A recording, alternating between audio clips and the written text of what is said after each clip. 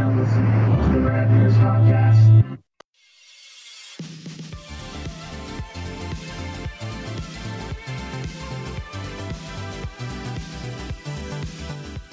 Hey, everybody. Hi.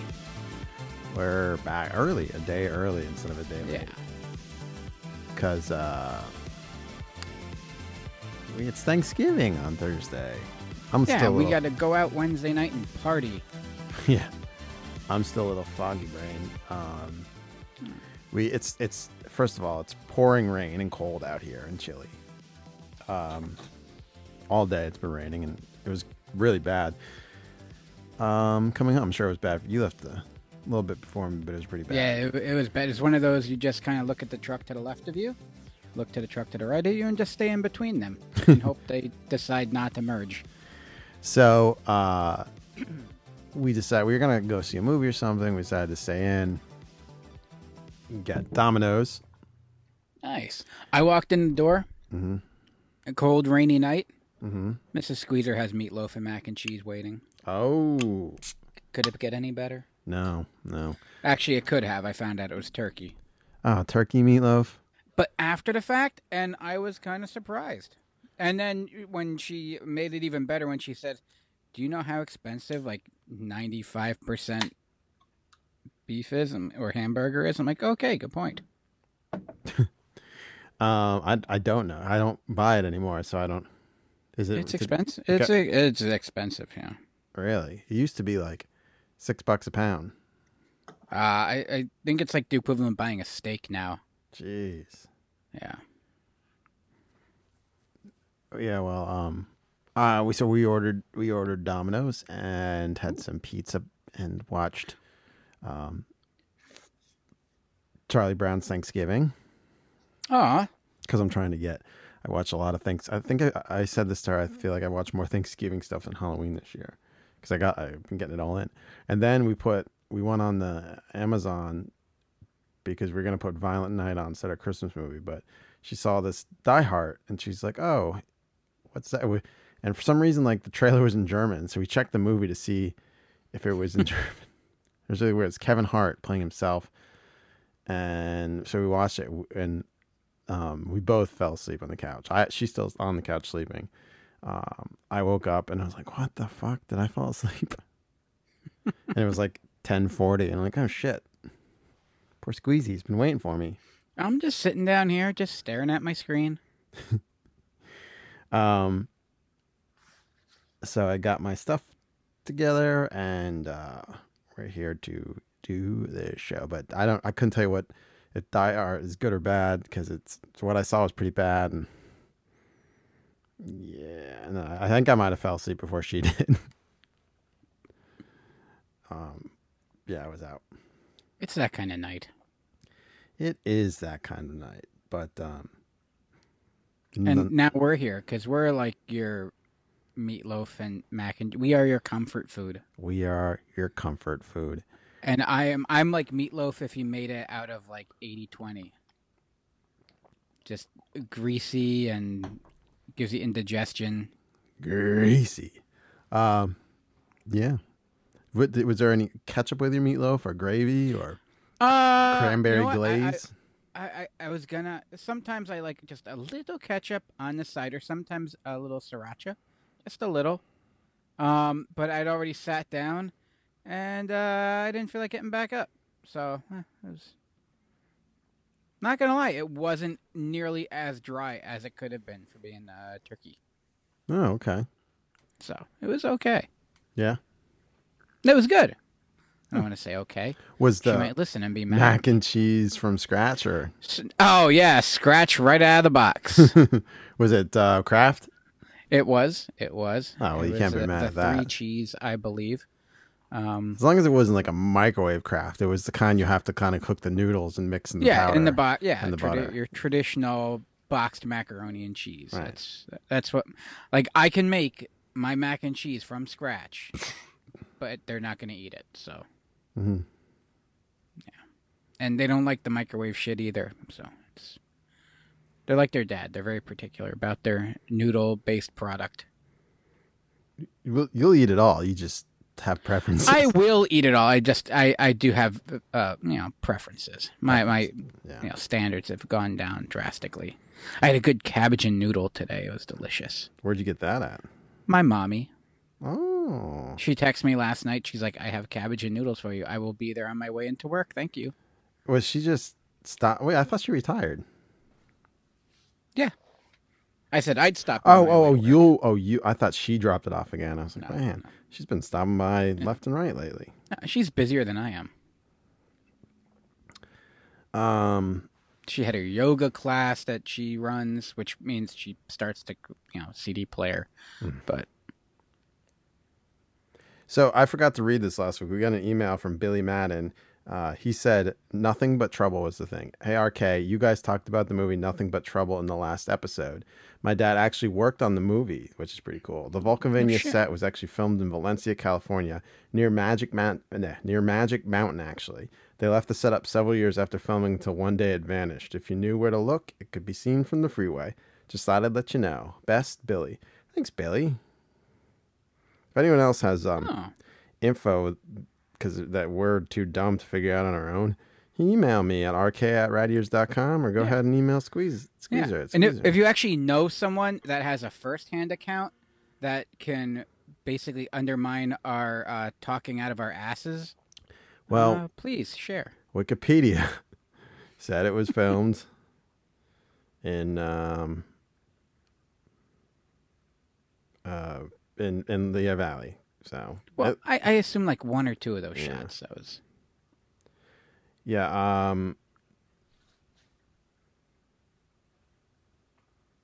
But what was I going to say?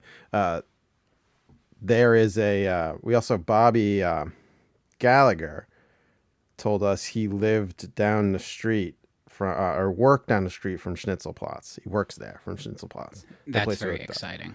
And he said it's awesome. And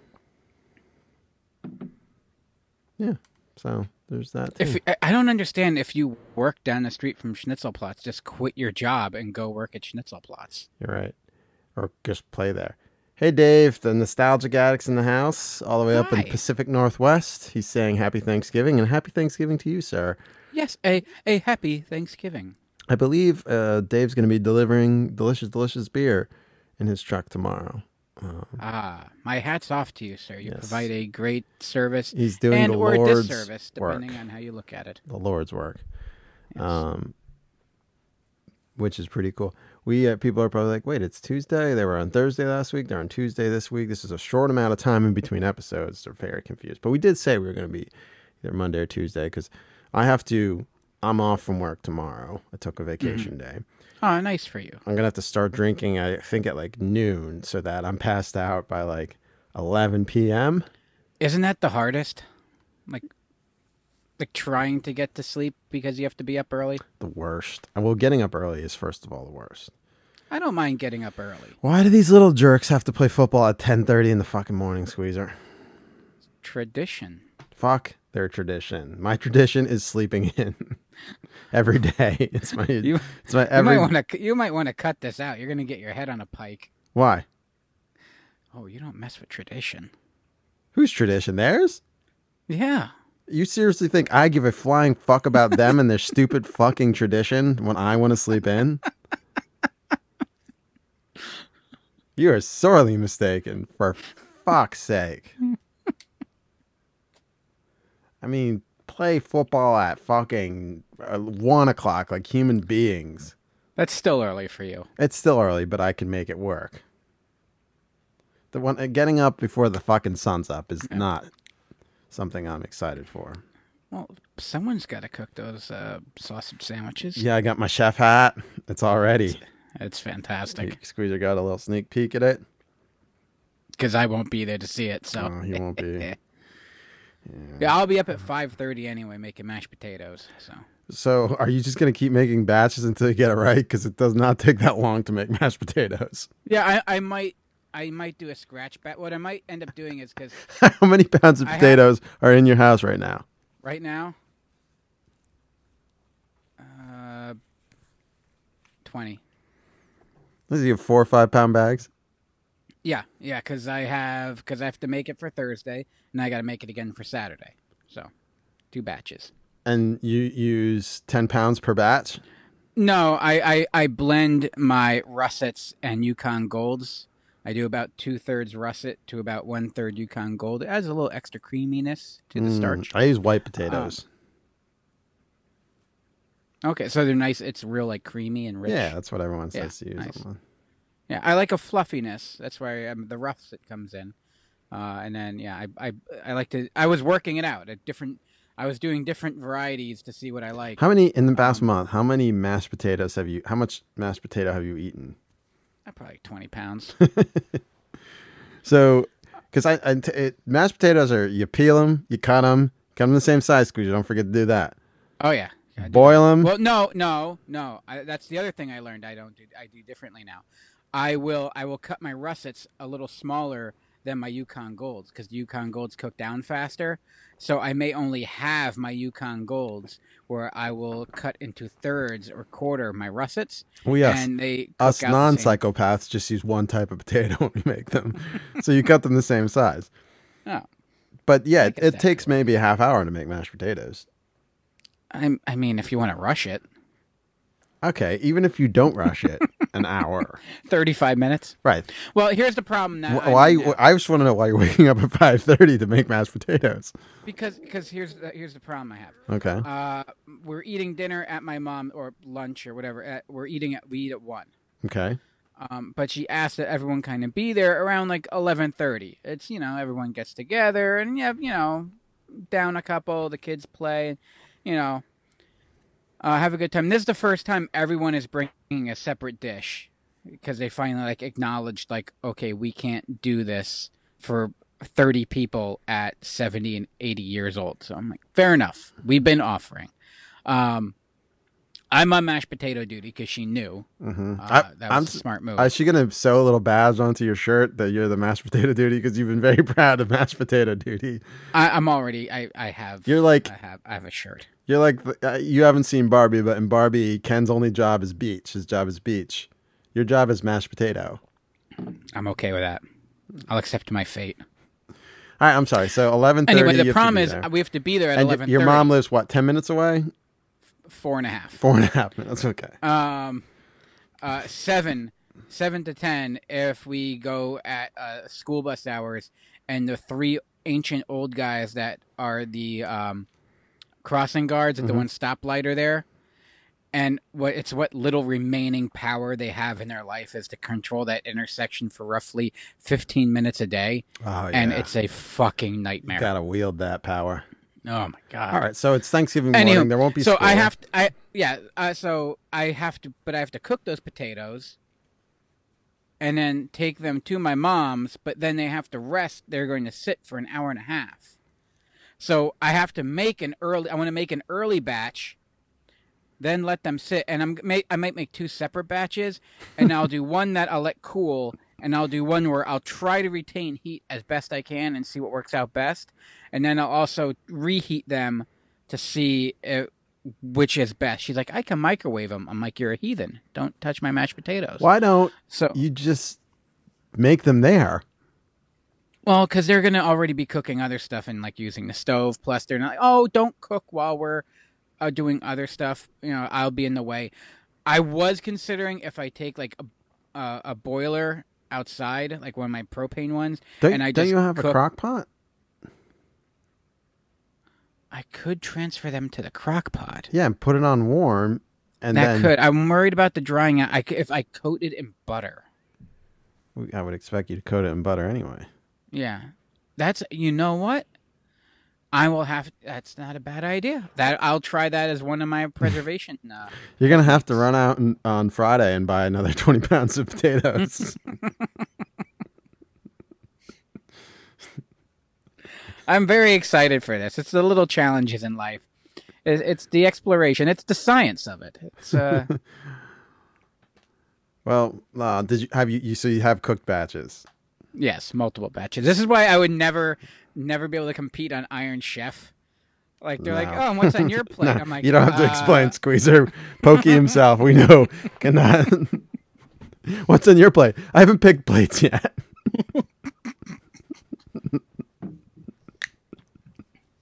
You had an hour. What did you do? Well, if you want to come over here, I pull out 5 different options. If you want to pick which one you like. This was Iron Chef, not Iron Place Setting, Squeezer. It's not a terrible show. I'm sure it exists on one of those terrible. But I'm saying you cable wouldn't even be channels able out to there. pick out the plates that it's served on in No. 60 minutes. No. Given all those options, given that whole pantry. Mhm. Oh my God, they'd kick you off the show and they call you to. So the week before, they call you and they give you 4 options, and you have to give pantry items for all 4 of those options. Mm-hmm. Yeah, you'd be kicked off then. You'd be like, let me get back to you. And then you turn in a fucking 5 legal pads worth of ingredients. And every single one of them has like roughly 3 pounds of cheese. I'm like, what's all that cheese from? Like, that's for my snack while I cook. Can we just Why do you need 3 pounds of cheese in a case of Heineken? Can we Have you ever cooked before, sir? Can we just do this in the grocery store? Because that would be ideal. Yeah, you would not fare well. But like, in the Iron Chef. he pulls the cloth off to reveal the ingredients. The Iron Chef goes running up there, gathers them all up, and there I am, just staring at it, tapping my chin. Yeah. Yeah. And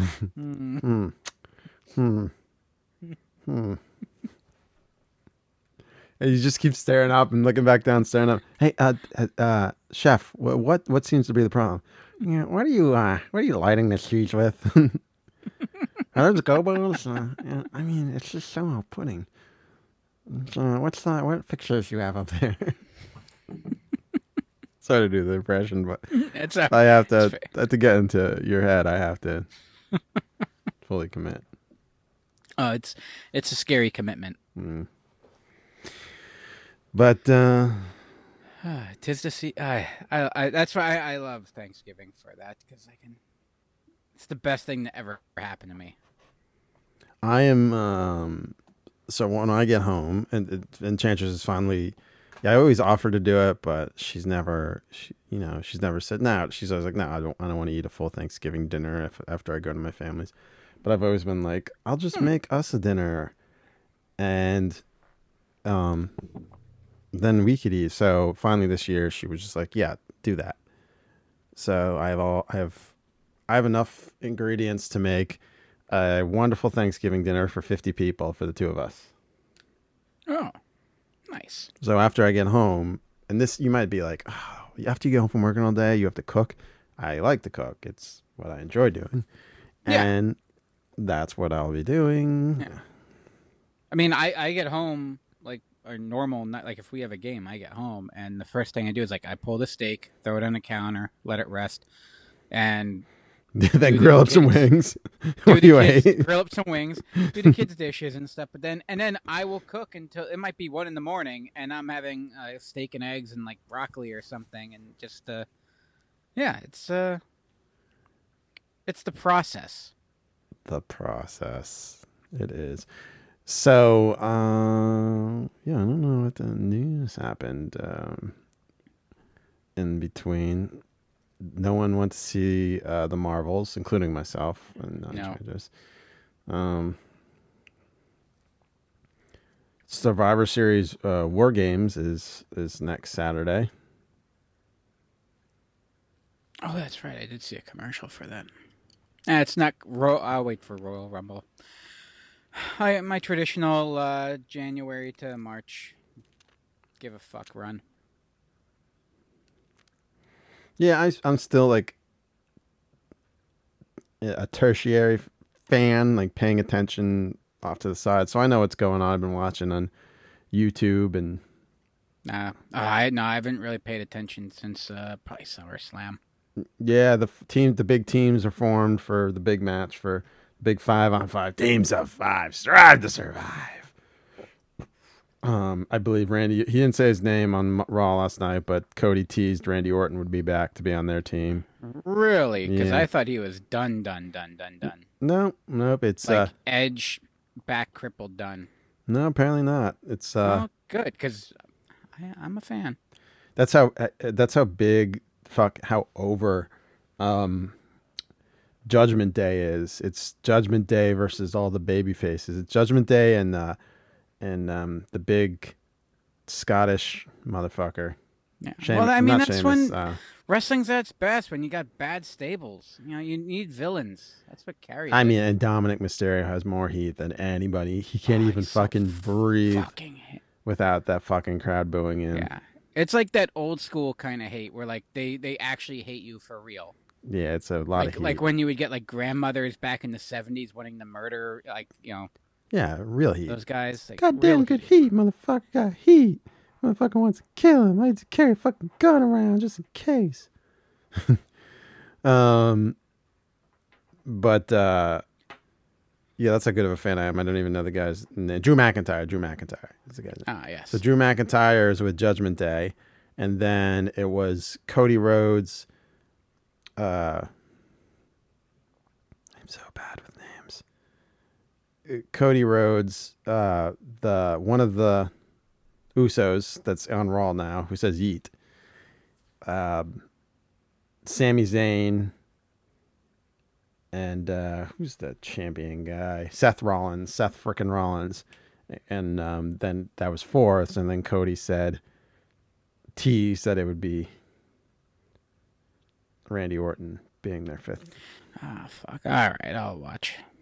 Or at least I'll watch. I'll probably come in around the main event. Once it gets to people I know. See, I don't really know Randy Orton that well. I mean, more than what I've seen the last few years. Well, because you started tapering off when he came up. Yeah. No, and I didn't even like him too much like when he came in, but over time I've come to appreciate both his ring work, and I don't know, he just still kind of carries over that older generation kind of vibe and feel. Like he's because he is willing to play the chicken shit heel, and he's also he accepts being the bad guy, and he can get over being the heel versus, like we talked about, the problem where guys want to be fucking heroes. Guys want to be heels in wrestling. Heels more fun. It is more fun, but everyone wants to. Shit, Hogan was a babyface, but he wrestled as a heel. Oh yeah. Hogan was a fucking heel and a half. But I think Cody found his niche as that blazing hot white meat babyface that hasn't been around, and of course, the babyface is only as good as their heel, and the Judgment Day and the Bloodline provide pretty good heels right now, but Cody has found that niche coming back to WWE as the fucking white meat, fucking babyface. Mm-hmm. It's so fucking. I'm really digging the Cody Rhodes stuff, but he's such dusty tendencies too, which I love. Baby, please. Good shit. But yeah, that's the Thanksgiving to me. A lot of people, the Macy's Day Parade, and we'll talk about that later. Macy's Day Parade was important. Oh, not really. We were just talking about that tonight. Oh, she's so excited. I thought she watched. Didn't your wife always watch? But she the watched Philly. the fucking Philly one. Yeah. the one of 7 people that watched the. Yeah, I thought you said that. So the Macy's. She's a Delco kid, so right. She's a Darby kid. Fuck. Yeah, Philly. The Macy's parade was big because sometimes there's cool things, but there's a lot of boring shit in between the cool stuff in the Macy's Day Parade. So, you lose. So, like, I don't really associate Thanksgiving with the Macy's Day Parade as much as I do Survivor Series. Mm-hmm.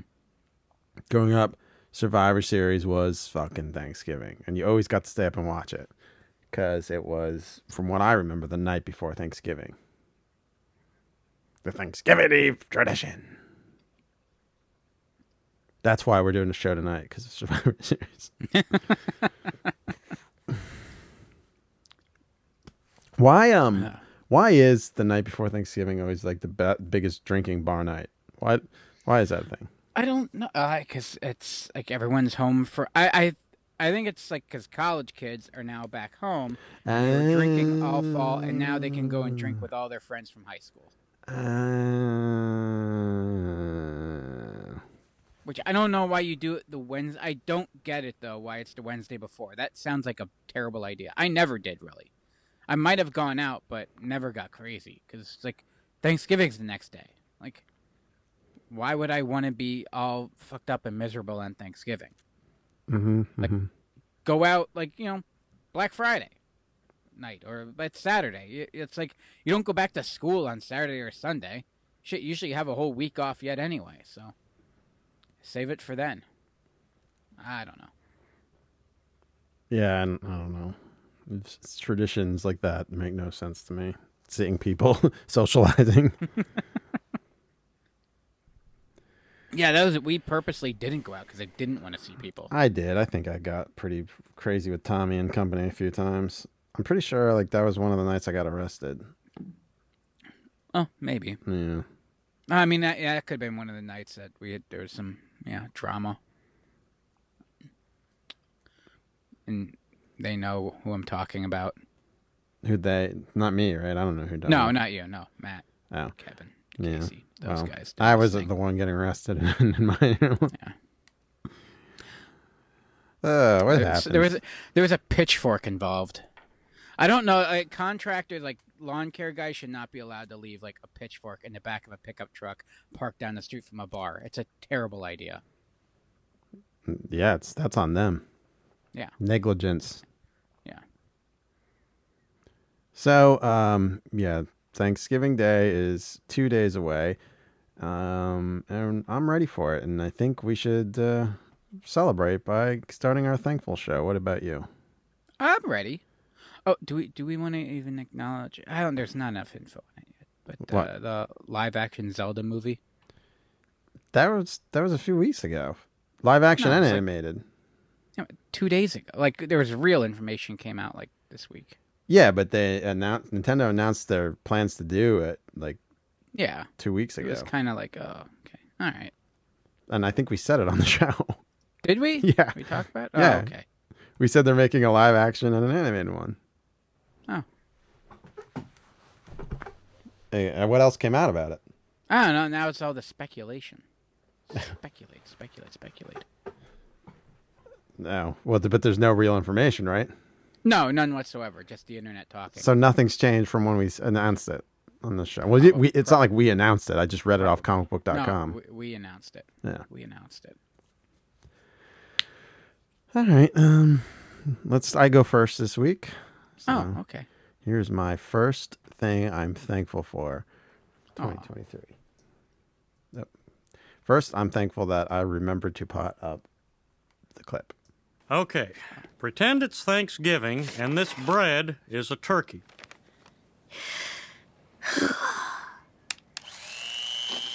Oh my God, it's so juicy! You see, Bobby, on Thanksgiving, people will be so jazzed by the moistness of the turkey you'll have to tune them out. Now try again.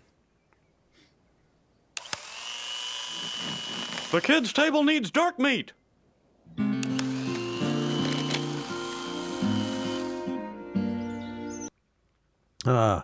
That's a clip from one of the what I narrowed down to 4 King of the Hill Thanksgiving episodes that I love and I am thankful for. Which the last 2 nights I rewatched all, but I probably know them from tip to tail. And they're all like some of the best episodes ever done. King of the Hill was always doing a good Thanksgiving Day episode. The first one was called 9 Pretty Darn Angry Men. And Hank was hosting Thanksgiving, and he starts it out on his lawnmower that he says the best. And they talk about the next day they're going to do a focus group for the lawnmower company and Mason. And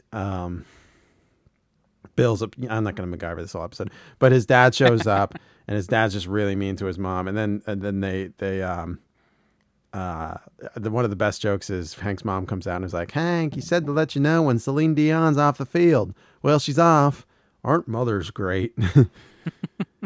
So another joke, Peggy's saying that they need to be 5 miles over Texas, which is 2 hours away, and they need to get up at 5:30 a.m.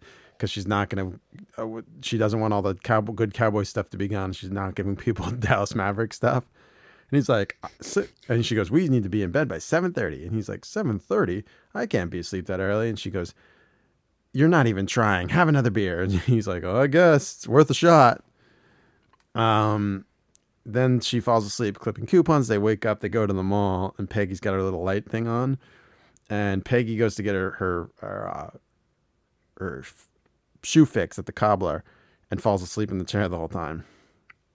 And meanwhile, in the focus group, they're fighting over a new mower that Hank hates. And Cotton starts a quip, but there's great Cotton quips. Like, they go tell their names and jobs, and when it gets to Hank, he goes, he's Hank. He works at a gas station. I do not work at a gas station. He's a gas monkey. Works for tips. Just the way Cotton insults his son is fucking hysterical. And then they're shitting on his old mower and praising the new one. And it's an allegory for Cotton's new wife and Hank's mom. And Hank finally proves that the new mower and all its fancy features aren't good, and that the old one was good all along, and he defends, his mom. So that's a good Thanksgiving Day episode. The next one is they're flying to Montana for Thanksgiving that year, and to see Peggy's family, the Platters, and Hank's smoking a turkey with propane because I guess Mother Platter insulted him, and Peggy has a line in the first one, which is season 3, like, the day after Thanksgiving, in my opinion, is the busiest shopping day of the year. And this episode, she goes, the day before Thanksgiving, in my opinion, is the busiest travel day of the year. So they're flying, and their flight keeps getting delayed. And a bunch of things happen where they don't get off the ground. And Bill drives them to the airport because he says he's picking up his uncle, and it's Mel made up. But that's another good episode. And then the third Thanksgiving the third Thanksgiving Day is called Spin the Choice. And you've seen all these, right? I mean, initially, yeah, but it's been 20 years. You don't rewatch every week like I do? No. So then there's another one where John Redcorn, it's kind of like a ongoing story where Dale's been helping him sue the government to get land, and they get 12 acres of unincorporated Ireland. Sorry, I can't talk tonight. But John Redcord wants to get to know his son Joseph better, even though it's technically Dale's son. But even though looks just like John Redcorn, he's probably John Redcorn's true son. He's very much raised by Dale, so he's an idiot.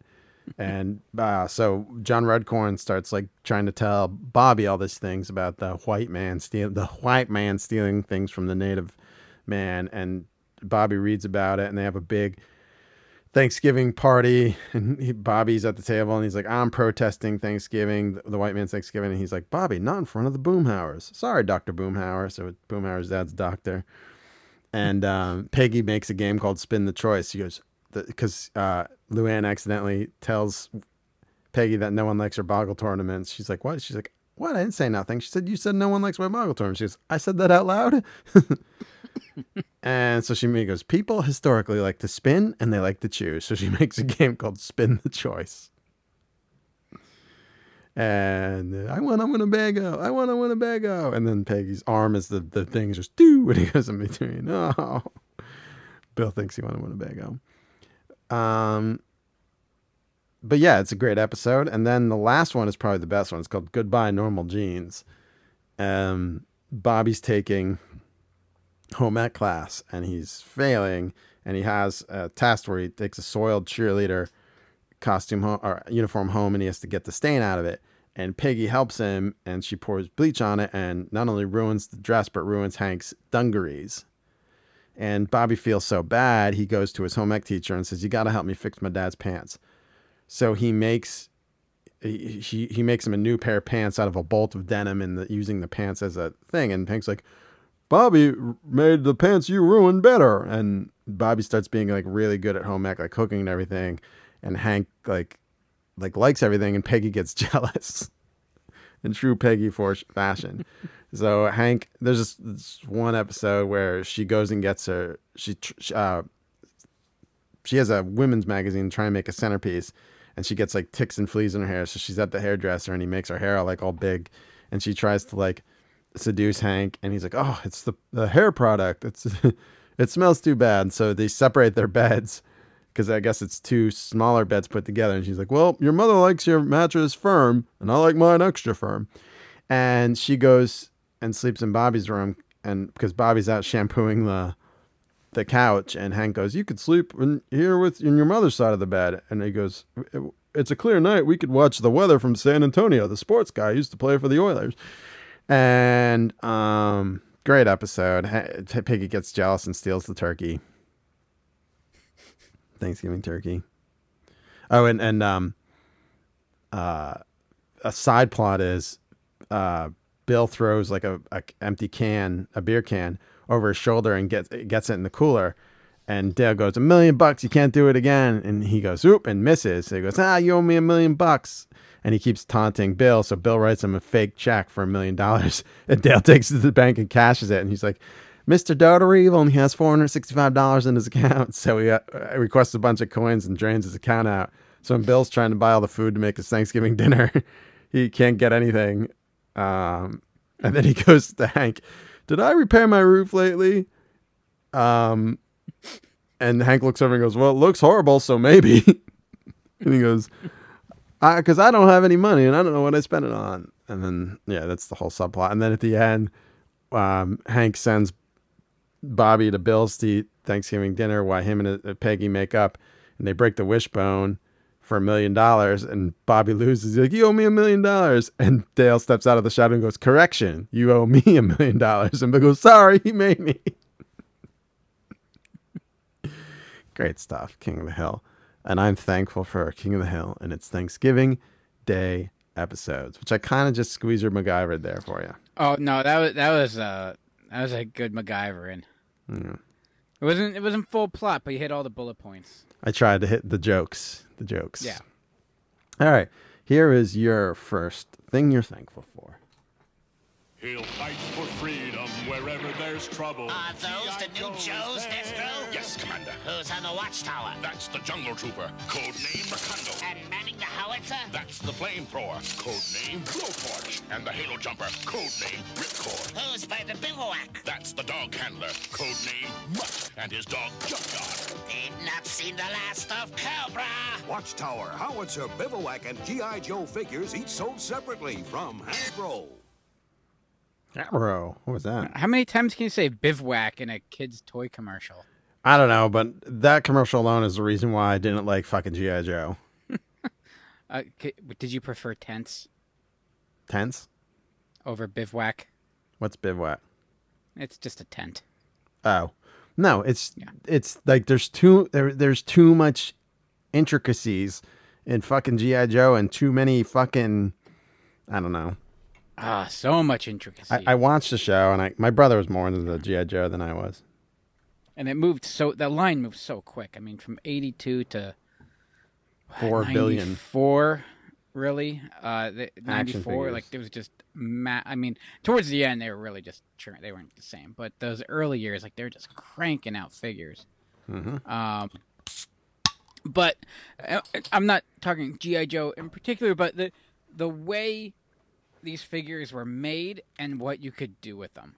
Like, so... They're very articulated. Very articulate. And that all comes down to the rubber O-ring inside. Did you ever take one apart? Oh, of course. Yeah, it had the really thick rubber band, black rubber band in the middle. Yeah. And I mean, it's a beautiful thing because they were screwed in the back, and which allowed you to open them up. And if you ever had to do like a stopgap repair, you could always open Crazy Legs. Ironically, one of my guys who the O-ring broke, and I had to take him apart. And then I took a small rubber band and like doubled it up until it had enough tension, and was able to put him back together. But that's where I got the idea, and because I mean this is before the internet, and there's like whole like communities now based around it. But I'm like, wait a second, when I take this apart, like the back and front come apart, the head falls out, the arms and legs all come apart. Like I can like mish and mash them.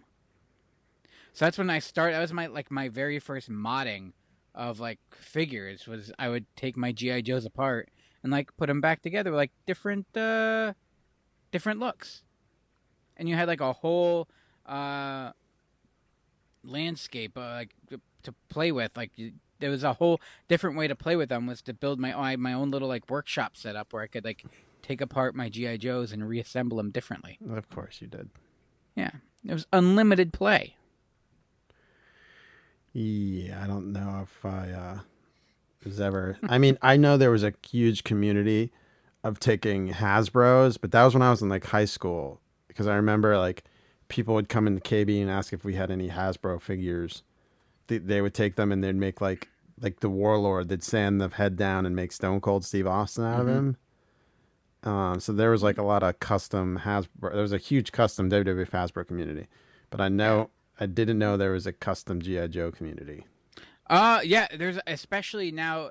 I don't know if they kind of moved away from the 3 3/4, but there's a lot of guys out there. They mod the and girls can do it too. Even like the newer ones that come out. I mean, basically they take any figure and mod it, and you know. Sometimes a lot of times make it look better. Other times, make it a lot worse. I did not have the painting skill, so I didn't go too crazy. I did mess around with some of my Star Wars at one point, which they're not. They only have the 5 points of articulation. They're not like Hasbro had like Joe 2 points of articulation. Yeah. They moved at the waist, they moved the head, and their arms moved. That's it. And they had some of them didn't even have that. Some of them just had like it depended on the action they had. Yeah. But with like the Star Wars ones, I would boil them to break up the glue. Oh yeah, you boiled the. That was how you did the Hasbros too. Yeah, and then pull them apart, and then you could reassemble them. I remember one I did. It was a Lando, Boba Fett kind of. It was a weird mishmash. I started really just messing with them and pulling them apart. I think I tried painting those, and I tried doing like a little like sanding, like cleaning up edges and stuff like that. And it never went anywhere, but it was fun. You get extra play out of your toys. I mean, rather than them like end up in a yard sale for a less fortunate kid to play with, why not disembowel them? Right? Why not? It was fun in the process. Yeah.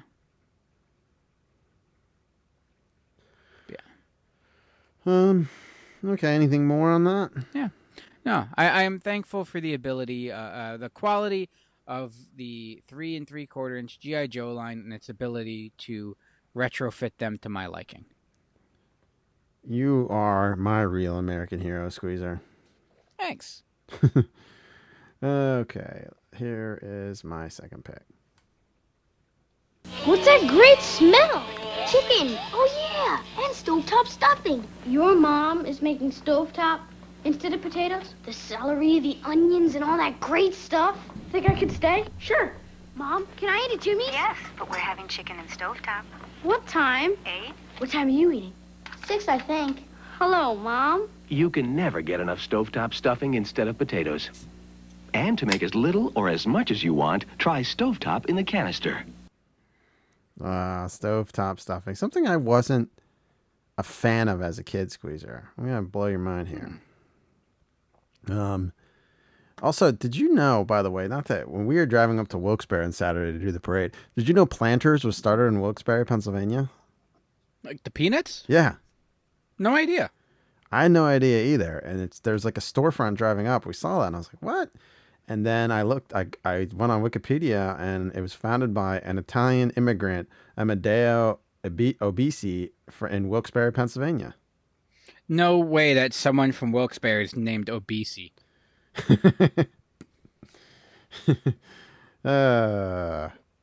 Wish Brad is here to do this classic pop. Ow. It's I like, tried to do it and I just smacked myself in the face. but yes, the stovetop. Hold on, where's my page where I have the history of stovetop stuffing? I pulled up this oh, here it is. So stovetop stuffing was invented by Ruth Miriam Seams. I do like stovetop now. I think it's, if you want stuffing, stovetop's the best way to go. Oh, I make mine from scratch. Yeah, it's kind of a waste of time. Why? Because stovetop's just, you can't get better. You should have my stuffing. It's pretty damn good. Well, you probably put sausage and stuff in it, right? Fuck yeah, I do. Yeah.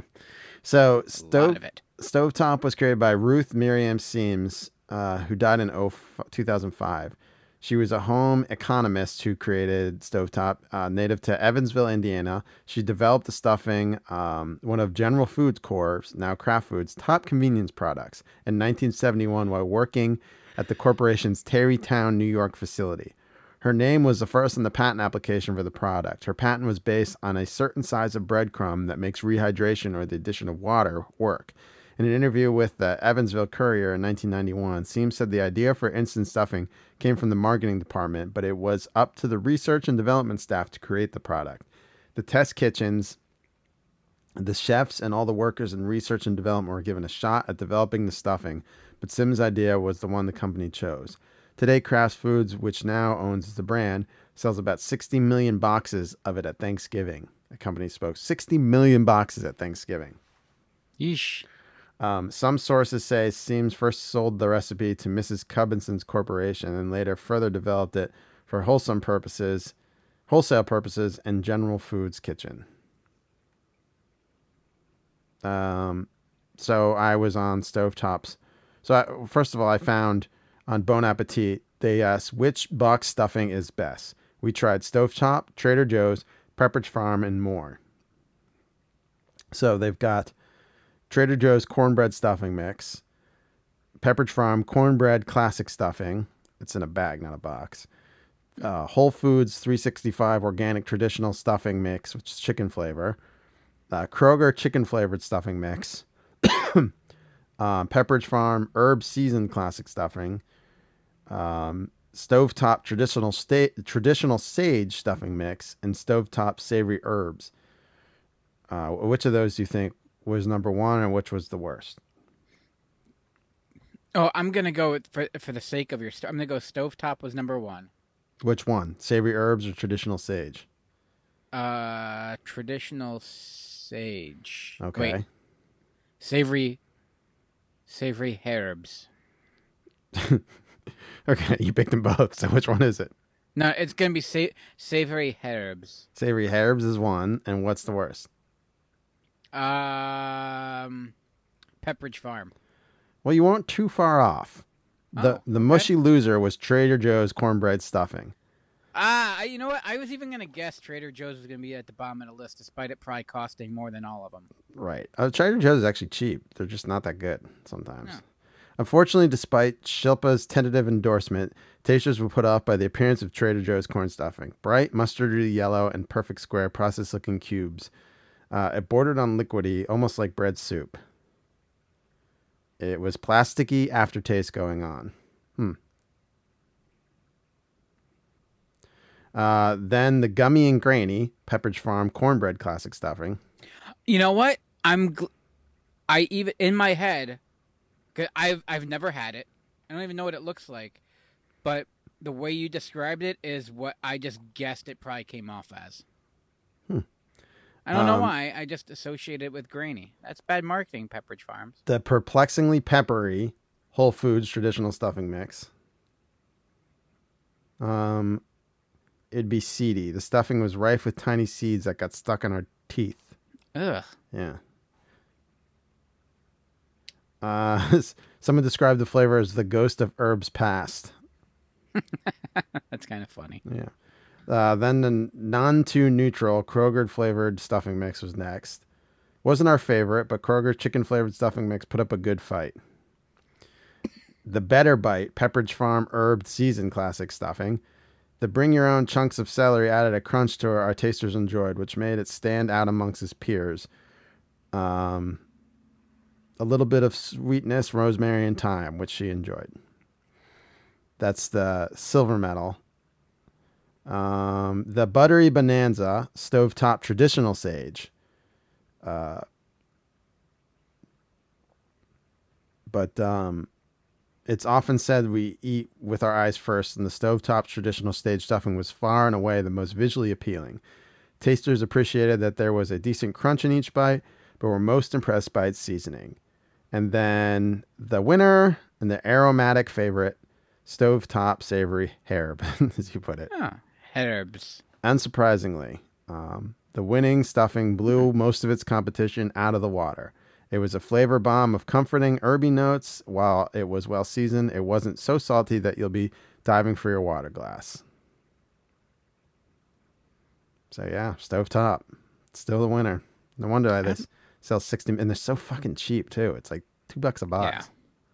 I don't know if I've ever had it. Well, I bought it. I usually buy the turkey or chicken, but this year I bought the savory herb just to try it. Herb. Now you can't not say it that way. Herbs. Yes. But yeah, I also went on Stovetop's website, and they have like a whole list of things you could do with stuffing. Thanksgiving dinner, main dishes, sides and appetizers, and breakfast brunch. All with Stovetop. Well, eventually you can put it on your hoagie with your turkey and cranberry And make sauce. a gobbler. Yeah, and then you go into a coma. Mm-hmm. Oh, they're so good, though. Harvest cornbread stuffing, bacon, pear, and walnut stuffing, cranberry cornbread stuff. Like, there's so many recipes. So that's on myfoodandfamily.com/brand/stovetop. That's the Kraft website, Kraft Heinz. So yeah, there's a few. There's traditional sage. There's lower sodium chicken. There's savory herb. There's pork. There's chicken, turkey, cornbread, and then the bigger boxes. The chicken canister. It seems like chicken's their top seller. Mm. And the turkey club pack. 6 boxes in that pack. But yeah, Stovetop stuffing, I'm thankful for it. It's what I will be making. I asked if Lawson the Hedge Fox World. You have a great day. Yeah, I asked, I was like, what should I make from scratch? What should I box? And the definite boxed was stuffing Stovetop, please. So it's reasonable. It's the way to go because it is kind of a mess to make. And you can make Stovetop in 5 fucking minutes. Yeah. Well, so my stuffing. I'll make my stuffing. I'll prep it the night before and let it rest. Man, just throw it in the oven. But and there's recipes on it's this a pain in the ass site, Squeezer, to make the sausage. You use Stovetop as your easy base, and then you mix the better ingredients in with it. Okay. Sausage. Yeah, so that's an option if you ever wanted to save some time. Use Stovetop. I'll consider it. Roast turkey with sausage stuffing. Herb sausage stuffing. Here's one. It's half cup butter. 4 links Oscar Mayer natural uncured Italian style herb sausage. Of course, they have to sell the Kraft. Yeah, you gotta use the brand. Yeah.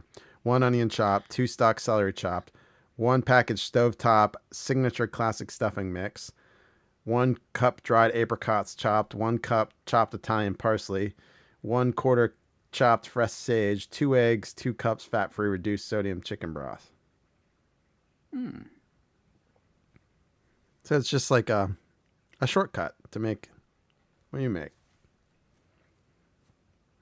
I get the recipe from my my stepdad, so I gotta do some math and kind of pare it down because They make enough for like 30 people.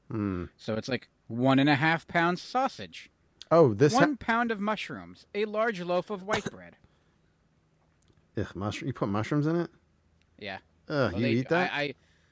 I dice them up so fine. And then I take the rest and then saute them up. So Mrs. Squeezer has a little side. If she would like some mushrooms. This is mushrooms are gross. Nice. This website. It has a servings calculator on it. So you put how many servings you need, and it adjusts the recipe right there for you. And then times 2 because servings are just absurd. So like you want to do 20 servings, it has you. What's this website? It's the myfoodandfamily.com, the Kraft Heinz site, and then it's just you pick your brand and you go to Stovetop and then recipes. Oh, look at that! Ooh, oh, I should do this as a little dessert. The girls will love it. Which one? I didn't even think about it. They had no oven peanut butter squares, which I am a big fan of. Oh, they're so good. Oh, is this on the family? I just saw it right on the top. Yeah, they used to give it when these were, you know how like you'd go down at like lunch and like you'd see like the dessert at the end of the counter, and if you saw these, oh, it was going to be a good day. Well, there you go. See, myfoodandfamily.com looks like they have a lot of recipes. It's like the Kraft holiday recipes I talked about last year. And celebrate the season with Kraft. It's like that, and now is a website. Nice. And I think we all grew up with stovetop stuffing in our house. And anytime stuffing was made in my house, it was stovetop. I think my grandmother always made it, but I didn't like it as a kid. No, neither did I. Stuffing? Me Just neither. the stuffing in general, I did not like. Neither it. did I, but now I love it. Yeah.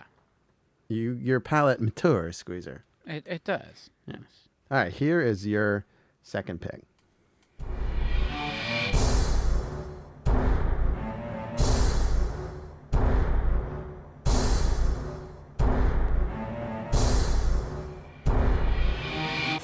Oh my gosh! So close! He kicked out! He kicked out! He kicked out!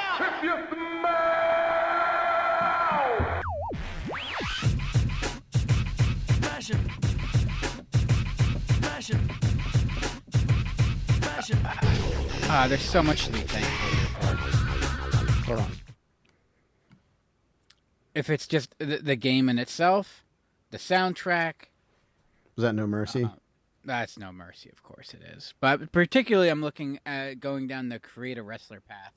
And I realized, like, a lot of my picks had everything to do with, like, some kind of ability to create or modify or change. And that's what gave this game, like, its lifeblood. Like, it's a great game. And it might be, I still argue it's the best wrestling game ever. Have you played the mod of it yet? I have not, no. It is really cool. It's all classic Golden Age WWF superstars. Done really well. It's all modded, No Mercy. Oh, that sounds fun. I mean, that's kind of like what I did. I built, like I made Hogan, I made Macho Man. And then I went through and like my favorite roster. I went back in the roster of NES Pro Wrestling. King Slender, Puma Man, King Corn Karn, Hayabusa, Starman, Amazon, all those guys. I made them full backstories, movesets. I think everybody everything. did that. That's like all I ever saw on fucking the internet. People making. They were mine were the best though. Huh? Bold. Yeah. Oh no. And add in the fact. Well, it's because if you went on the No Mercy forum, I shared all my my builds. So that was you then sharing it all. It might have been me, because that's the other thing that it gave me was I was never big into. I didn't go into chat rooms, forums, really any of that stuff until I got really big into like the No Mercy, create a wrestler stuff. That and mixed with the Game Genie hacks that you could do, like basically use it to mod the game to create moves. It was Game Shark. Game Shark, sorry, yes, Game Shark. But that's what got me into that, and I'm like, I would just go on this forum all the time, and eventually I'm like, oh man, I need to, I gotta make a request. So I created an account, joined in. I'm like, oh, do you have ideas for this guy? And then I would, then post my own. And eventually that was like the one place, like I became a very active member. Like I lived on this message board for the longest time. Okay, yeah. Both the Creative Wrestler site and then also like just wrestling talk. Just, talking pro. This was probably, wow, when was that? 2000? So, yeah, it was probably in the mid to late of my wrestling. I tapered off at like 2006. But yeah, the amount of gameplay I got out of it because of that. Like I was saying, it was one of the best wrestling games ever made. And that's the case even without the Creative Wrestler. What the Creative Wrestler added in was the ability to like change the game and like just give you just like a palette, the tools to create something. And for someone that can't draw, like I'm like, oh, I can't draw a wrestler, but I can make them in the Creative Wrestler. And then to go into details and the move sets and, now it's almost commonplace to be able to just make your own character in any game. But, like, this was, I loved it back then. And, I mean, I would just spend hours, like, I wouldn't even play the game. I would just make characters. It was fun. And then also through the forum, like, then you'd be that guy that would take requests and just sit there and just work out the minutia of, different body parts. And you couldn't share. You had to like share exactly like what all the things you did, the instructions. You couldn't like upload the creation then and have them download it.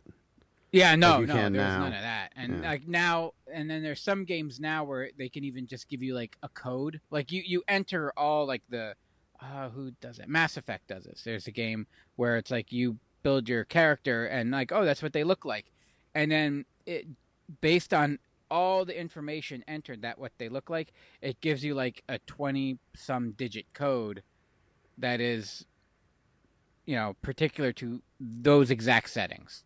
So if you want to share that, you would just share that code and you type that in and boom, your character looks like that character. With this though, like you would go through and just list like every characteristic that they have, like each individual thing, and then you adjust it to that setting. And of course, my printer's on the other side, or the computer's on the other side of the room, so you'd have to go through and then print it out. And so I would have like folders, like stacks of papers of this stuff. Like I had a filing cabinet dedicated just for my my Creative Wrestlers. It was a thing. It was a moderately healthy obsession, as opposed to all my unhealthy ones I have. Okay. Yeah. Well, that's fun. Yeah, it was a lot of fun. I'm thankful for that. Yeah, I'm thankful for it too. Okay, let's dial up my third thankful thing. Here it is.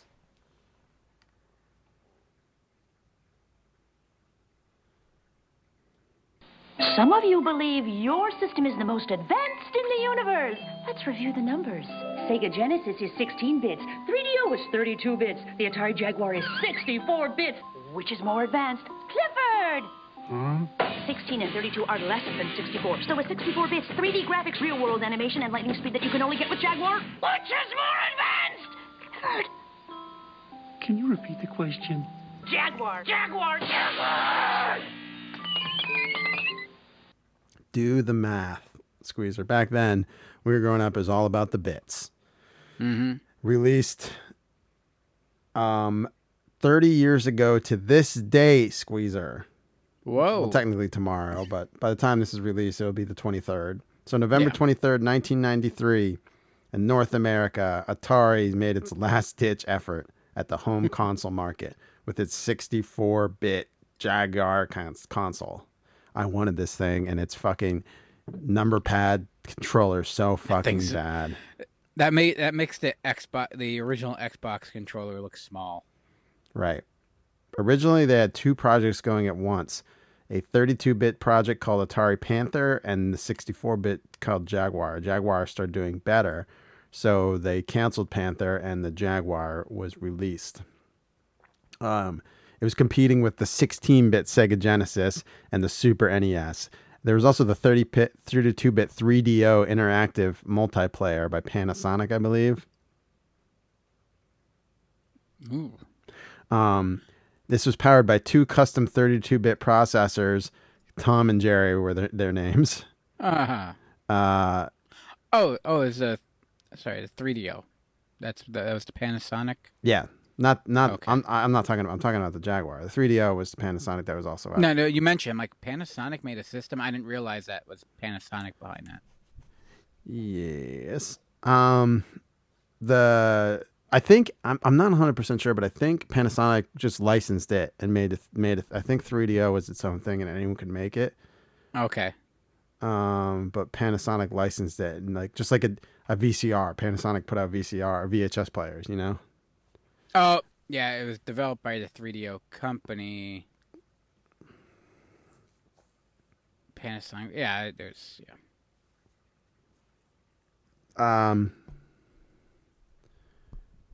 So they're marketed as the world's first 64-bit system, and it launched with Cybermorph, the packing game, which received divisive reviews. It ultimately had 50 licensed games in it. Its life cycle didn't do too well at all. So Atari made the 2600 and a couple of consoles, and then the video game crash happened, and Atari shifted its focus back to computers. And then in the early 90s, they shifted back from computers to systems, wanting to make either the Panther or the Jaguar. They attempted a Jaguar CD add-on with 13 additional games. They sold it cheap. It was, I think, $250 at launch. But then once this was at the cusp of 94, a year later, the Sega Saturn and PlayStation would come out. I mean, saying the Saturn came out doesn't mean anything. The PlayStation came out, and that was the nail in the coffin. It sold, I think, 150,000 units before it was discontinued in 96. The 3DO, no one had that, but that sold 1 million units. Wow. Yeah. Did you know anyone that actually owned it? The Jaguar? The 3DO. No, neither. Or I think Jaguar, some people bought Jaguar was like super like discounted at KB. Mm-hmm. But like it just entered the market at the wrong time. Like people were still content with. Well, it was all about games, and Nintendo knows that. Yeah. That's why Nintendo puts out like an inferior technology system, because it doesn't need to sell the system. It sells the games. Now, 150,000 units, and the Sega Saturn was also a flop. How many units do you think the Sega Saturn sold without looking? So I'm gonna go with like 1.2 million. 9.26 million.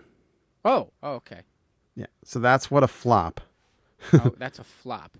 Because I've seen one in existence. Like I've had it in my hand. I've played it. Yeah, so did I. I wanted a Saturn. I know it exists. It's not the USS Flag. Yeah, I remember playing at Toys R Us and playing Virtual Fighter and being like, I want one of these. Now, how many PlayStation 1s do you think were sold? This is the difference between a flop and not a flop. I'll just tell you, 102.49 million. Jesus Christ. I was one of them. Lisa got one, but I never had technically a PlayStation. Now, I had the Nintendo 64, because I was a Nintendo kid till I died. And that sold... You're still alive. Yeah, it's still Nintendo. Oh, but you said it in like the past tense. Till I die. Till I died, not till I died. It sold, the Nintendo 64 only sold 32.93 million units, but it's still pretty successful. Not like PlayStation successful. The GameCube, however, which I also had, only sold 21.74 million units. But then they Really? Oh, such a good system. GameCube's great. But they realized their mistakes and shipped 101.63 million Wiis. Not as many PlayStation 1s, but PlayStation 1s had different iterations. But 100. Sorry. The Wii U was a failure. I don't know what they're doing with the Wii U. Yeah. But Sony also, PlayStation had the fact that they marketed it well to other people. Like, look, it's a cheap DVD player too. Right. Yeah. Yeah. So. Yeah. So Wii U sold 13.56 million, and then we get to Nintendo Switch, 132.46 million Switches sold. Wow. That is a successful console. I think it's one of the most successful. I don't know. I could tell you what the PlayStation 2, 3, and 4 sold, and 5. PlayStation 2 sold 155. Wow, that's a lot. 155 million.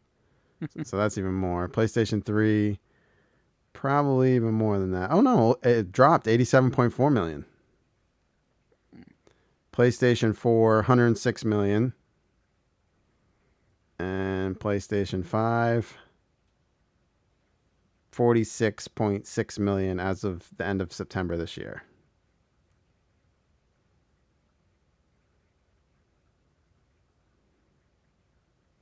So I think the 3DS or the Game Boy is the best selling system of all time. Let me the 3DS in particular, or just the Game Boy is 118.69 million units. And Nintendo 3DS is... Oh, no. It's only 75.94 million.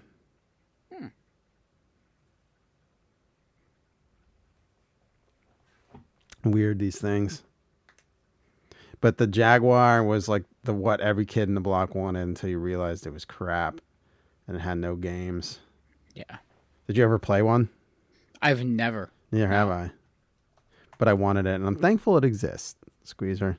And since it came out 30 years ago today, its best-selling game was Alien vs. Predator, which is actually, from everything I read, a pretty good port, a pretty good game.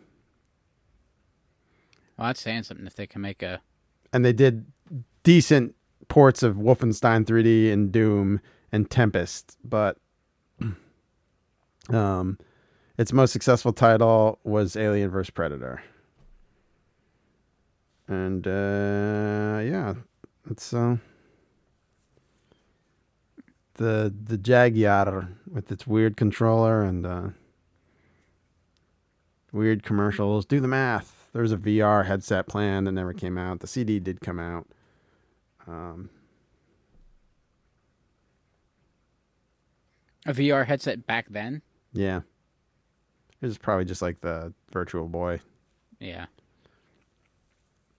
Because putting like small art. I mean, man, remember how crappy the Game Gear screen was? Imagine if it used screens in there. Oh, yeah. Not have been that good. Okay, that's mine. Here's your third pick. Check it out, dude. The camera shoots one frame at a time. So, all we gotta do is put the right mouth on, according to what syllable they're pronouncing at that frame. Easy. Yeah, so what's the first syllable? W. We wish you a Merry Christmas. Okay, so we put little woo mouths on all our heads. And then we shoot that for one frame, okay? That's 1/24 of a second of our movie already shot. Kick ass. Now the next mouth. E. We wish you a Merry Christmas. Okay, where are the E mouths? E mouths. Okay, woo mouths again. 1, 2. So how much done is that? We wish you a Merry. Jesus Christ. Yeah, ask Jason how hard that is. Yeah. Particularly, so it was kind of like an inside joke on them that they were doing stop motion animation with the construction paper of themselves, which is how the pilot was shot. Mm-hmm. It took them 3 months, and that was everyone like It's like, oh yeah, they made it all with construction paper. I'm like, the pilot was. And then after the pilot, when they got picked up, then they scanned everything in, and then they did it all on those fancy computers. I believe 3D Studio Max. I thought it was After Effects. Oh, this would have been 96. Yeah, After 97? Effects was out then. I think they're using 3D Studio Max. Oh, yeah, no better than I that. read it. I mean, that's just what I read. But maybe Autodesk Maya. That's what they use now, I guess. So I was thinking, like, what am I thankful for? And then I'm like, well, I gotta think of some kind of like a little Thanksgiving thing just to tie it in a little bit, right? Hang on 1 second, picking up. And I'm like, what do I do at Thanksgiving? And like the thought of Thanksgiving always goes back to, like, me with the little pilgrim hat with a buckle on it made out of construction paper. I'm like, you know what? I'm thankful for that, but not just specifically that. Like, what if I was to dress up as an Injun, as my grandfather would say? We like to call them indigenous people now. And, or some people do. Some still like to call them Injuns. And I was, thinking like, oh, it's construction paper. It's all about the construction paper. And it's another pic of me getting to build little things. All I want to do is just build stuff, I guess. And yeah, you could do your little turkeys where you would trace it and cut it out. Or you can make little crinkle turkeys where you kind of fold it up, or like make little loopy loops to make their little feathers, Or you make your pilgrim hat with the little buckle, or you make your little headdress, Or you go all out like I did when you had to make like your building or whatever one day, and like some kid makes things out of popsicle sticks, and I literally make a castle out of construction paper with a working drawbridge and a functioning alligator with jaws where if you pulled his tail, his mouth would go up and down. That was my crowning achievement. That's pretty cool. I was first grade. I was pretty proud of myself. But yeah, and I still do. And I was thinking too, because my kids now, they go through reams of it, and they do their little thankful turkeys and stuff like that, where you put what you're thankful for on the feather, and you can make it all kinds of different colors. And I just have fun with construction paper. Forgot how fragile it was, though. It is. It can be. It tears easily. Yeah. Well, which is nice because you're less likely to get paper cuts. I'm a fan of. And let's not all forget the construction paper chain. Yeah, you can't forget that. That's Christmas decoration. You love construction paper chains. Red and green Christmas decorations. Yeah, true. You can do it. You definitely do it for Christmas, but I always felt like Thanksgiving was like the busiest of like the kid decorate with construction paper kind of holiday. Because it might have been at the time you could always go and get Christmas decorations. Mm-hmm. But like there wasn't a whole lot of Thanksgiving decorations. So you gave a little more leeway. Right. Like you had the turkey with like the little puffy fold out crinkle paper kind of thing, you know what I mean? Mm-hmm. But other than that, it's like it was acceptable to have a shitty kid's construction paper decoration as your centerpiece at Thanksgiving. And it was like, oh, look how cute it is. It's great. Meanwhile, there's like gravy getting spilled on it and it's ruined and it just gets thrown away. And like, where's my centerpiece? And like, oh, Aunt Bethany took it home with her. She liked it so much. So then you keep making more and more of them for everyone else to take home. And then they're laden with that burden. Quite the burden. But a fun time nonetheless. Had by all. Fun time had by all. All right, we are cooking, and here is my next pick. Where is my volume? Here it is.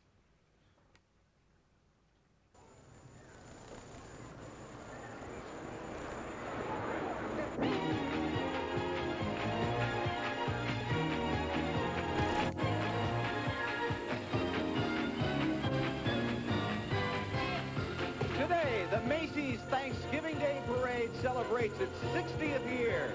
And have we got a birthday cake?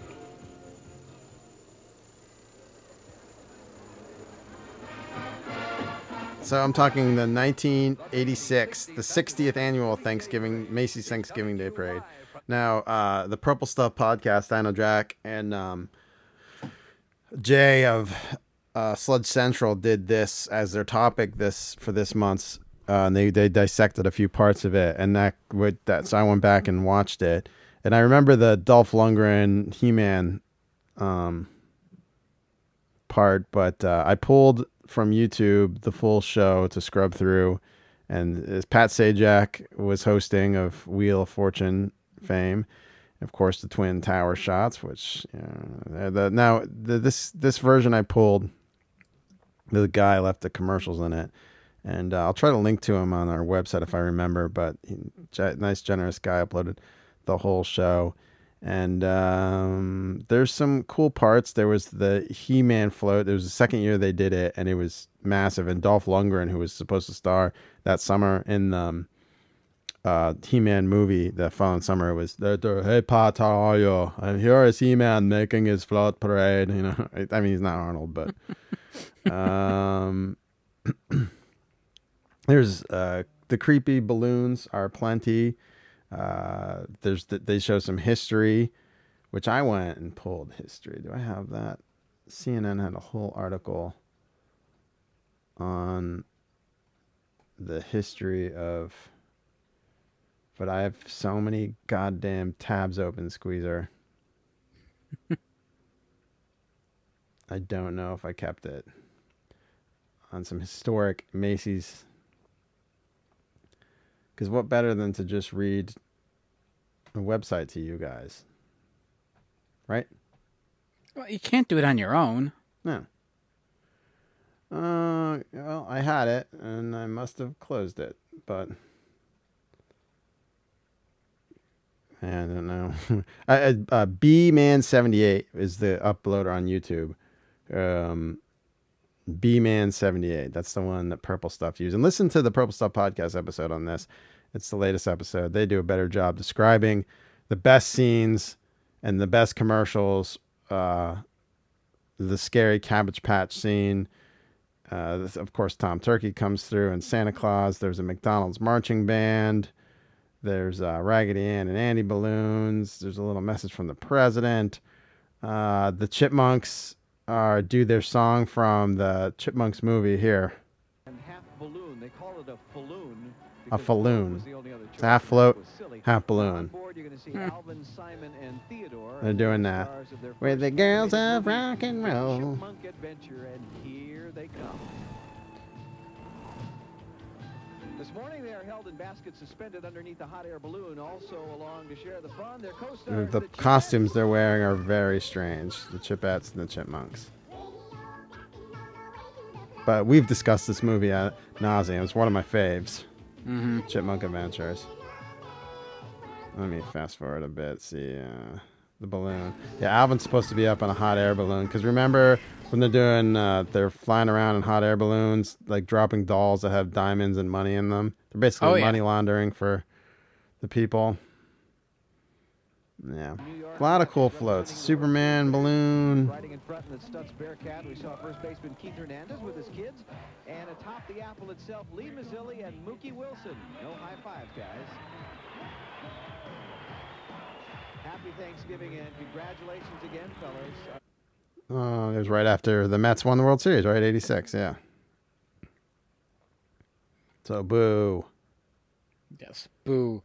Boo earns. Boo earns.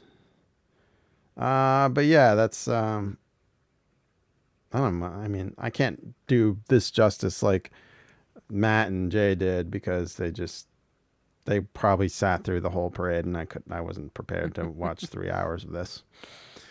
But you can, and then report back. Tell me what you thought. Not you, Squeezer, the listeners. Oh, okay. Here is your next pick. Son, there's something I was going to give you at the end of this trip, but since we may not survive, I want you to have it now. A real Swiss Army knife. Cool. I stole it from that Borgnine guy.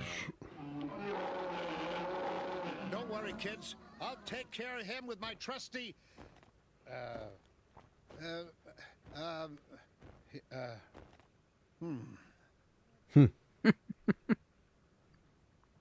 Yes. So, Swiss. I was looking for MacGyver clip, but fucking Paramount, they locked that down. They just like, purged the internet of everything MacGyver. Why?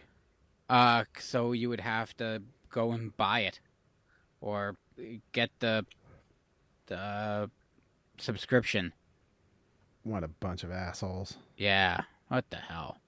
Anywho, yeah, as a kid, I was a Boy Scout. I was probably a weebelo when I got my first Swiss Army knife, and I remember it was the Huntsman. So I was trying to narrow it down. I was going through trying to figure out which model I had, and it came with, it was a medium size to the smaller size, so it wasn't the tiniest ones. But it wasn't too bulky, because you know me, I don't like to have too many things in my pockets. Mm-hmm. Like a wallet? Like a wallet, yes. I just can't stand it. But it had like an awl, like a very spiky thing, good for and it's definitely, you know what it's for, because that's the one that flips up in the middle and sticks straight out. They don't tell you this, but you're supposed to pop that up and then grip it in your finger and then punch someone in the eye with that thing. That's what it's for. Or kill a wig salesman with it. Or you could kill a wig salesman. Yeah, I just wish him would shut the fuck up. Or you could also, the corkscrew would, do the same thing at that point. And had that little hooky thing. I don't know what the hook was supposed to be for. I never got that. What was it? I'm looking. Reamer punchers. The stabby thing is the reamer puncher and sewing awl. And then a multi-purpose hook. Okay, you need a hook. You need a hook.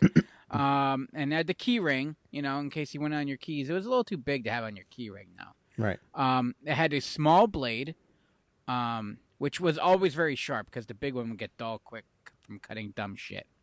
It had a toothpick that slid in the side. That was the little discolored. It was like now I think it's silver. But it was like a beige little plastic piece you could pop out and lose. But it was also a toothpick. Yeah. What else you have? Oh, yeah, that toothpick it had a was can always cool. opener, Yeah. which was a bitch to use. But didn't it have like tweezers on one side and the toothpick on the other side? That's a model up. Okay. Yeah, I think I had one of those as well later on. But yeah, the initial one I just had the toothpick. But yes, those tweezers actually came in handy. Oh no, this one says it has tweezers. No shit. Call me a liar. Maybe it was that same one then. I don't. Yeah, you got the can opener, which if you ever open up a can with like a traditional old school, old timey can opener, it sucks. It really, especially those big number 10 cans.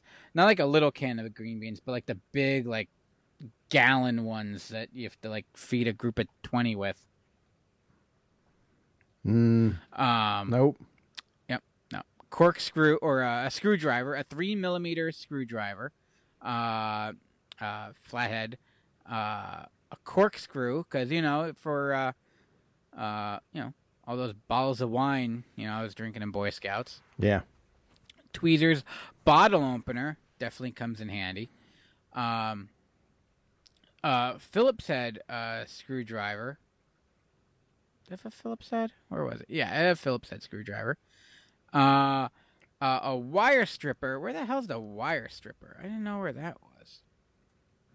It was probably built into something that I didn't realize that's what it did. Mm-hmm. Scissors. Those scissors were sharp as shit. The large blade. That's the one that dulled pretty quick from cutting rocks. And then the wood saw, which that's the one that it has just the little serrated teeth on this thing. And if you wanted to cut wood, good luck with that, because it's just a short little blade. It's not going to do much. But if you want to have that thing open and get it caught on your pants or your arm and just kind of tear at your clothes and your flesh, it was awesome at that. It would really F you up. Mm-hmm. It was sharp.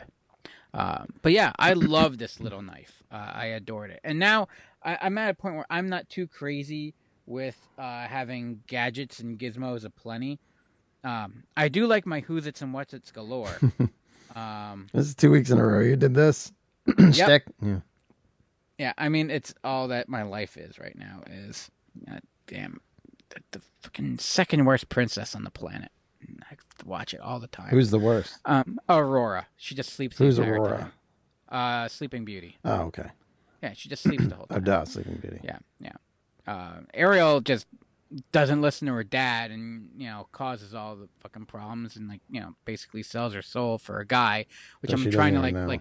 hey, this is not a good example of, go with the one with the frying pan. She can hold her own. Or Mulan, runs an army, but no. They like the one that doesn't listen, of course. Do they like the one with Stockholm Syndrome? Which one's Stockholm Syndrome? Belle? Oh, Belle? Yeah, Dad's a fan of Belle. Just, yeah, they do like her, It really is Stockholm Syndrome. It comes with some initial bravery, like, no, I will take my father's place. Here, sick, dying man, go and be home and die in your bed in 6 months, and I will live in a cave for the rest of my life. Wait, she takes her father's place of what? Yeah, because he gets captured, and she finds him and offers herself up to the beast. I'm sure there's some deep-seated sexual fantasy there, like this is her opportunity to cast her father out, and she can, she finally has her beast of a man. Huh. It's Disney, so I isn't wouldn't it be all surprised. based on like fairy tales? Like Very loosely. If you go back and read those, it's way off. yeah, well, they're all sick and disgusting. Yeah, and people are dying and learning their lesson. Yeah, usually the parents. Horrible deaths. Yeah. But yeah, that was I'm very thankful for my Huntsman knife, and I was just on Victorinox, just going through and Now at the same time, I prefer just a simple blade, or I prefer a fixed blade if anything, because it's more reliable. But yeah, I got one from my grandfather too, which is this giant clunky Swiss. You called it anything that had gadgets that came out of it. A Swiss Army knife. It became ubiquitous with it. But this one had a fork and a spoon on the side, which made it pretty unwieldy to use for anything, except you had a fork and spoon that could come out with a knife and gadgets inside.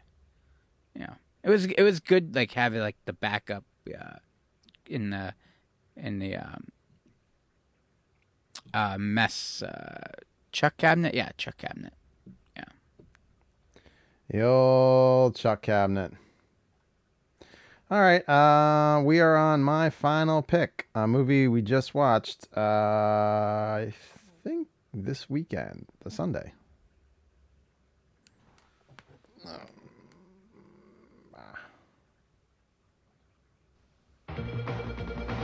Steve Martin and John Candy just met. Flintstones, meet the Flintstones. They have nothing in common, except the next 72 hours. Stick with me. Do you feel this vehicle is safe for highway travel? Yes, I do. Steve Martin. Where's your other hand? John Candy. Between two pillows. Planes, trains, and automobiles. Those aren't pillows.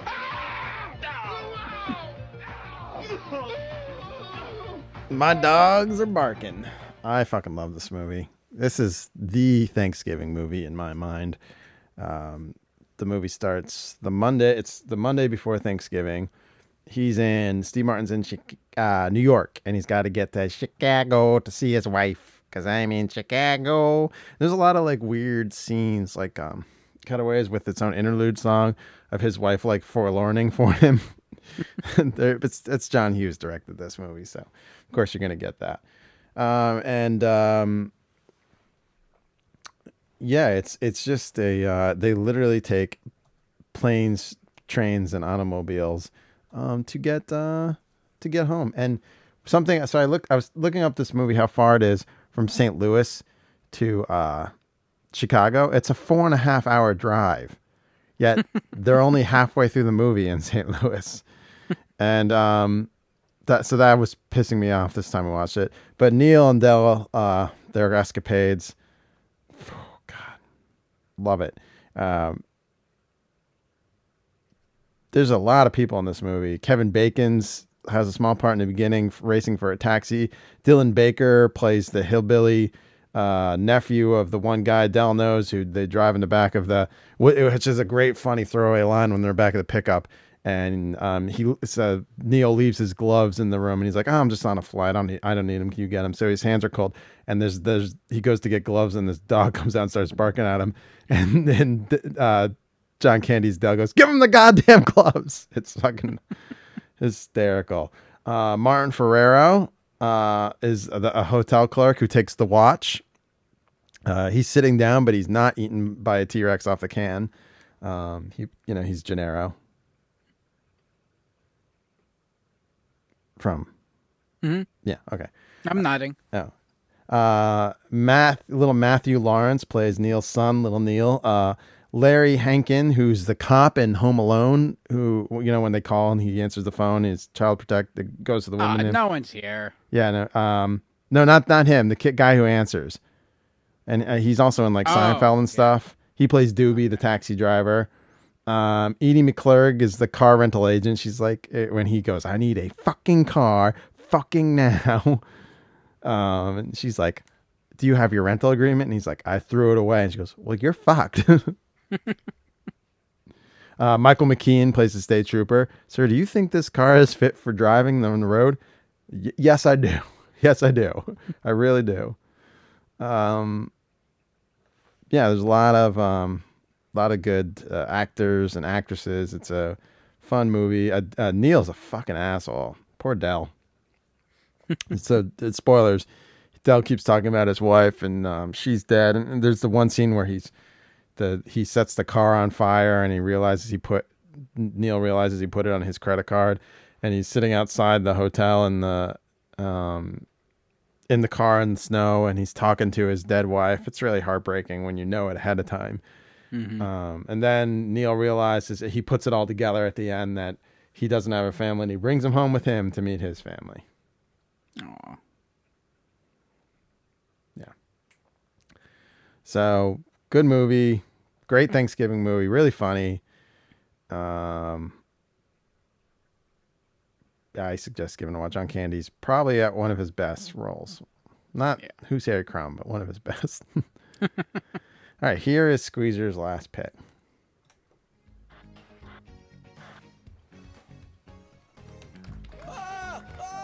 Hey! Hello and welcome to Talk Soup, everyone. Hey, no, you're not in some kind of mid-'80s time warp. I'm everyone's favorite alien life form. I'm Regis Philbin. See, it says it right there. Say you can't believe everything you read on TV. No, I'm Alf, and I'll be your host for the day. Now, you might be wondering what I've been doing for the past decade or so. I'll tell you what. I've been breeding boneless, free-range kittens and playing cards with the cast from Valerie's Family. Nice audience here. Thank you. Courtesy laugh, yeah. Well, listen, I'm ready for a comeback. So join me on the road back to greatness, or at least cable mediocrity. That makes me so happy. And thankful. I am thankful for any time that you can squeeze Alf on TV for no real good reason whatsoever. Yeah, he was in that Radio Shack commercial not too long ago. Yeah. Radio Shack commercials going back to the 10-10 to 21s. 10-10 to 20 is going back even further. That was like the Collect Calling, right? Yeah. When were those? That was 2002. Jeez. Yeah, the Talk Soup was from like the late 90s. That was before Joel McHale, I think, took it over. And then, of course, he had Alf's hit talk show. That lasted for a couple hours. And then he would make like TV appearances. Good Morning America. I never really watched Mr. Robot, but I did have to watch that episode with like the dream flashback. That's like starring Alf, basically. That was the hacker show that Rami, what's his name, Malek is in. Yeah. Never watched it, but I did watch that episode.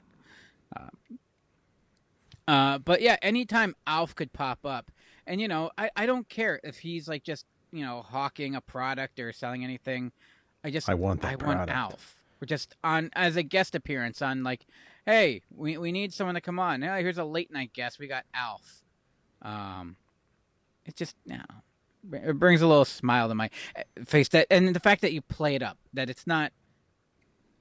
If the host does it right, and Alf is Alf. You got to suspend disbelief and believe he's real. Yes, it's not Paul Fusco. Yeah. It's Alf. Yes. And even now, like he's still selling stuff, and the genius behind it is too, like it's the joke that like Alf would just come on and just do commercials, which is pretty much what he's doing now, because Ryan Reynolds went and basically got Alf to be. He's creating content in commercials. So he's hawking all his stuff, doing Alf commercials. Alf's doing all these like Mint Mobile ads. Mm-hmm. Well, Ryan Reynolds owns a marketing company too. Yes. So that's probably where it all came at from. Maximum Effort. Maximum Effort. Yeah. And it's basically that channel. And he's selling his Mint Mobile, which he has a share in. He's doing Ring commercials, Fubo TV, all that shit. But it's worth watching. Like I just want to watch commercials because it's Alf, just doing Alf things. He's talking about cutting the cord for his Fubo TV, and he's like, "Well, what are you doing?" He's like, "Well, I just wanted to be sure, so I cut the TV, I cut the fridge. I wasn't sure, so I cut the garden hose." And it's just Alf with a pair, and it's a classic Alf. He's like, "Alf, what are you doing with those scissors?" "What scissors?" As he's just holding a pair of scissors in his hand. And yeah, cutting the cord. It's I don't cut the cord, folks. Is Alf streaming anywhere? I know they just released a huge set for the DVD that came with the vinyl, or like a 7-inch vinyl record. Like a piece of the Planet Melmac. It was from Shout Factory. Yeah, it is. It's on. Oh, it's YouTube. You can get it on YouTube, but it's also what the fuck? Yeah, Shout Factory. Well, Shout Studios, I guess. It's a streaming... Peacock. It's on Peacock, YouTube, Amazon Prime. It says, but the Shout just hold on, the Alf box set.